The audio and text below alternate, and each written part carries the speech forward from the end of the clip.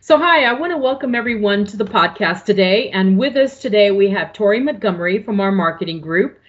He is going to be sharing some insights with us and giving us some information on what's going on in his world today. So, with that, how are you doing today, Tory? I'm doing great, Joe. How are you? Very good. Thank you so much for joining us. Yeah. So, give me a little bit of background. Tell me about yourself.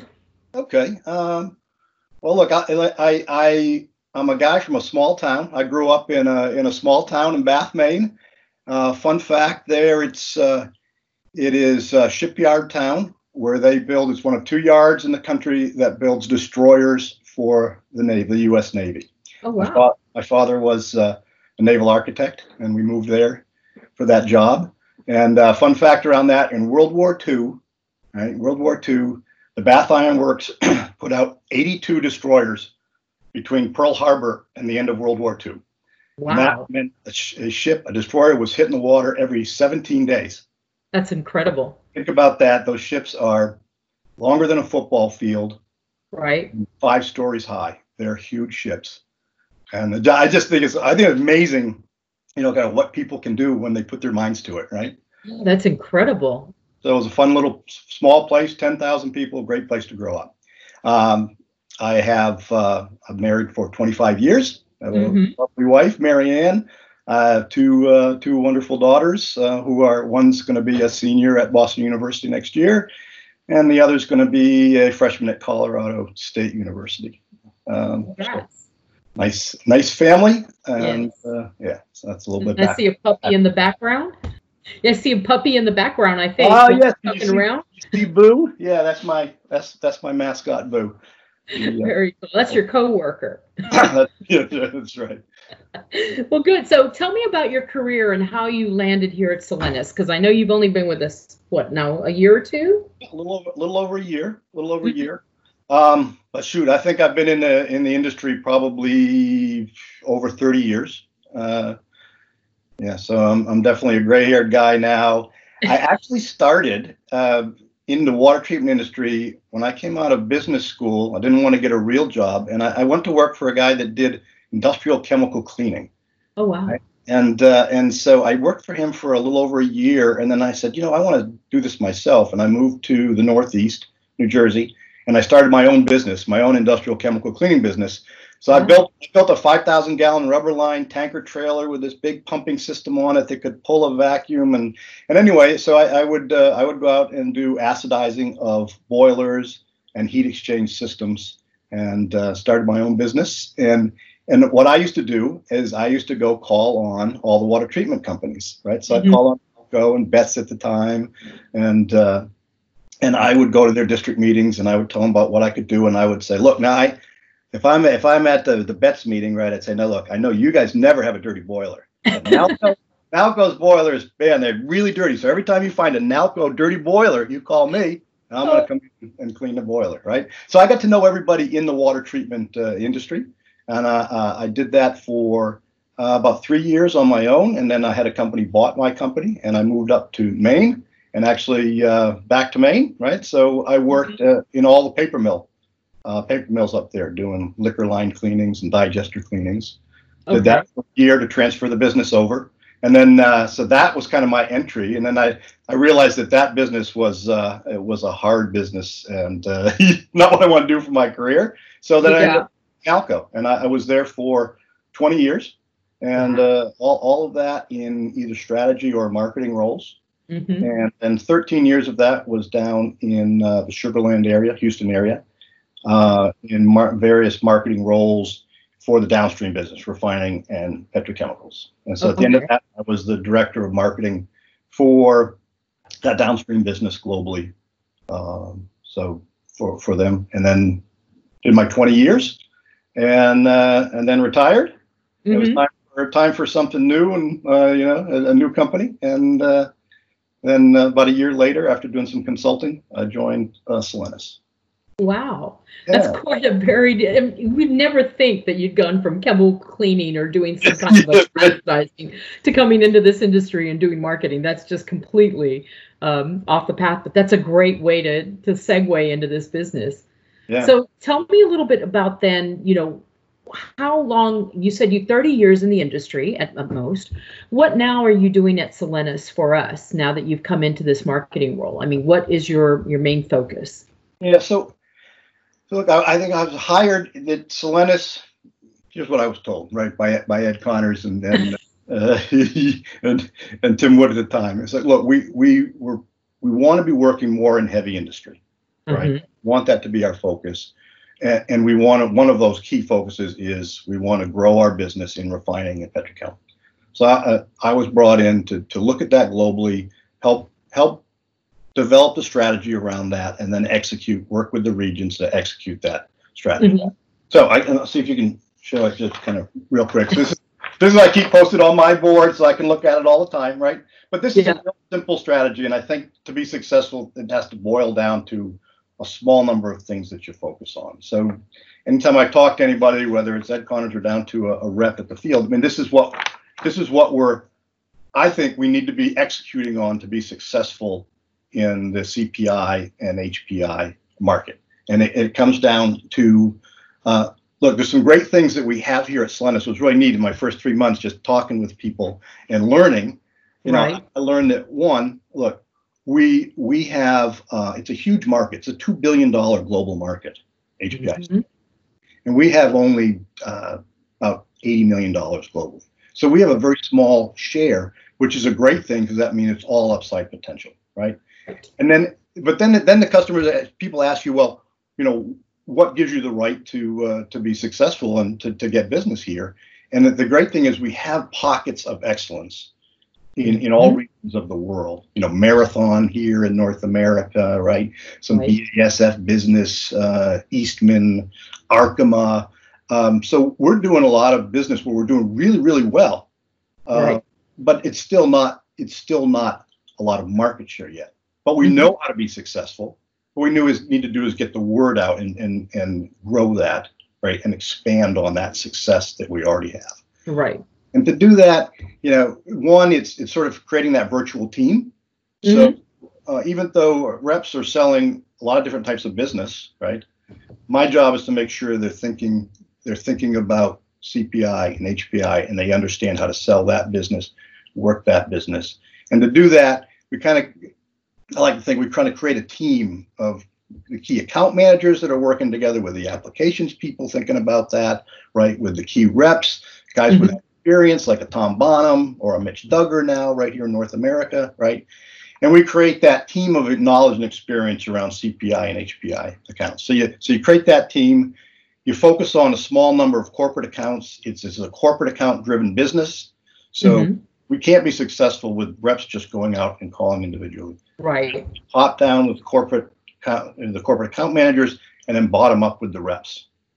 So you need to do that. We need to get our name out in the market. You know, I went around and talked to a lot of people at AFPM my first year here and said, hey, do you know what Solenis does? Do you know who we are? And to a man and woman, they said, no, I really don't know what you guys do in our industry. Right. Right. So we got to get that. We got to get the brand name out there and work that. Right. And then the last thing is we've got some great technologies, especially for the HPI CPI industry. Right. Our ClearPoint technology is a fantastic fit with the leaks that are always occurring there. Right. And the dirty systems that they have. Right. The Hexaval technology. I mean, these plants have hundreds of heat exchangers. Right. That are high duty and really stressed. The Hexaval program is just a great program for helping them manage their performance. Right. And our OnGuard platform, which is performance based, right, and not residual based. Again, it's a great fit in that market. So we have some great technologies, and we've got to drive those always and more into the plants there, and just get the word out, right, and be confident that we can go sell this business. It's a great opportunity we have, and nothing but growth runway ahead of us. So anyway, that's really encouraging. No, that's good. That's good. My job. That's what I'm trying to do. And we're starting to see some success, so I'm pretty excited. Right. And you hit the nail on the head there. I think when you said that, nobody really understands or knows who Solenis is just yet. And I think it's because we don't have as much of the market share yet. But I think as we begin to pick up that business, you're right. The people are going to understand a little bit better who we are and where we come from. Yep. But very good point. A great story to tell, for sure. Yeah. So how it is, give me a little bit of an idea how we differ. You said the technology that we have is incredible, and I agree with you. On Guard platform, I come from the BET side and GE water side and had never seen anything anywhere near the performance-based control, right? It was always monitoring and then residuals, or even the ClearPoint technology that we're talking about today with the new biocides. What's your perspective coming from Nalco? How do we compare to what they had? In some areas we're parity, right? Mm-hmm. And maybe even have to do a little bit of catching up. But in some key areas, we're thinking about it differently. And so, mm-hmm. As I said on those technologies, it's those three technologies that I'm looking at. The mm-hmm. On Guard, it's really around the 3B and the 3H, right? And because nobody really right now is looking at scaling potential in a system. They have a tag, say Nalco has a tagged polymer, right? And as that polymer gets consumed, it means there's stress in the system and you need to feed more polymer. But that's still not looking at performance of an exchanger. It's just looking at what's going on your chemistry in the system. Right. That's why I say performance-based automation. That's what 3B and 3H is. To be able to dial in on a critical exchanger and then see in real time, right, whether you're having problems or not. So if you're keeping that, that target on your 3B or your 3H clean, then your critical exchangers are clean, right? And so that's different. That's performance based, and that's what our customers care about. They really don't care what we feed to the camera, how we keep their system clean. They don't care. They just mm-hmm. want to know that their exchangers are clean and not corroding and are performing efficiently, right? Right. And then I think the Hexaval works really, really well with the performance-based automation and our chemistry, in that, again, when you're looking at, as we're trying to pivot more from specialty chemical plants, we want to get more into refining, right? Mm-hmm. But also into petrochemical. And these are large facilities. And they can have 2, 3, 4, 500 heat exchangers. Right. Well, if you're an operations manager or in that plant, which exchangers, how do you know where to focus, right? Mm-hmm. How do you have some problems out there, but how about in an organized way? How do you go from 500 to say these 50 or 30 are the ones that are going to bite you? They're the ones that are going to bring you down, outside of your turnaround, right? These are the ones that are going to cause you to reduce production of gasoline in the middle of the summer. Right. To be able to identify that's critical. That means millions of dollars to a petrochemical plant or a refinery. Mm-hmm. And that our Hexaval model, look, everybody can do exchanger monitoring.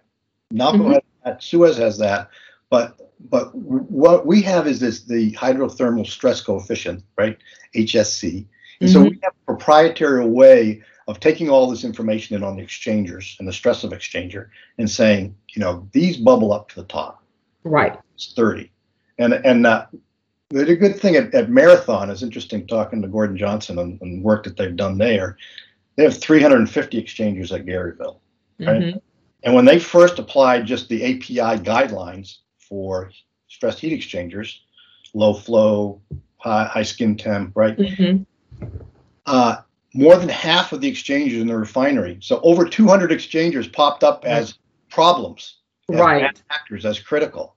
Well, that doesn't really help the refinery to focus, right? But when we put our model of the hydrothermal stress coefficient, that in there, it came down to 70. Yeah. Right? 70 exchangers, which then they could look at and work on and say, okay, work with operations. What can we do here from a mechanical standpoint or an operational standpoint to get them out of this risk range? Right. And they did that work, right? They did that work. And then it came down, and then when they reevaluate in Hexaval, it came down to 35. Yeah. And that's the exchanges. They said, look, guys, it is what it is. These, mm-hmm. we're going to try to do this with chemistry. We're going to do this with ClearPoint was brought in, and it was a huge effect because we found also those 35 exchangers. And then when we evaluate it in Hexaval, 21 of those exchangers, it's not scale. Right. We're quite sure it's biofouling, right? And that was done through information from a 3B type analyzer, right? Plus, but an analyzer that could mimic the exchangers, and knowing that those exchangers were not high temperature, they were low flow, but they were in a temperature range that said that's probably biofilm at this temperature, right? And that helped them convince to try our ClearPoint technology there, and it saved them millions of dollars, huge impact, right? So those bringing those things, and look, so the last thing is whether it's Nalco or Suez, they're really not focusing on biofilm, right, as an issue, and most of them still are comfortable just using bleach, right, or bromine technologies.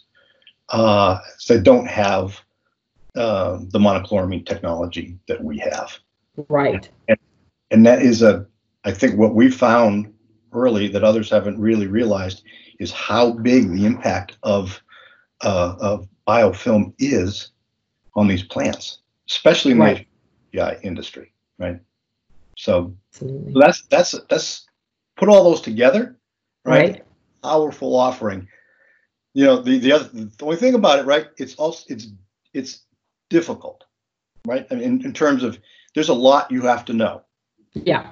Right. You have to understand how to run Hexaval. That's a lot of work. Implementing a monochloramine program, ClearPoint program, a lot of work, right? So we got to get good at that. But the payoff is huge for our customers, and then because of that for us. That's fantastic. And, we've had a lot of wins recently, so I'm sure there's going to be a lot of good case histories coming out, right? We're excited. I think certainly within the next 6 months or so, we're going to have some really strong case histories for our industry in HPI, CPI. So fantastic. So tell me, with COVID and everything, what are we seeing in the industry and what's happening for us on that end as well? Yeah, crazy times, huh? I mean, who would have thought? Nobody could have predicted this. And it's had a very large impact, especially on refining, right? Right. Think about nobody's flying. Nobody's driving. Right. And I think the numbers in North America, I think I heard something like jet fuel diesel has gone down. Demand has gone down like 95%. Wow. Demand for gasoline went down about 50%. So so now you got significant. So you've got all these refineries who suddenly they make money by running full tilt, right? Full utilization. That's one of the things that they all measure and care about, right? Because their cost after the cost of the oil, right, to produce gas, it is this fixed asset that they have, right? Yeah, being efficient, covering those costs. So if they're only running at 60% or something like that, or 65%, they can't cover those costs. It's really tough. Yeah. So it's tough. It's a tough time with them, and then also doing the right thing with COVID. They're saying, look, we only want essential people in the plant. Now we're essential, but in a lot of these plants, they say, well, instead of having 5 people here every day or times a week, we want 2. Right.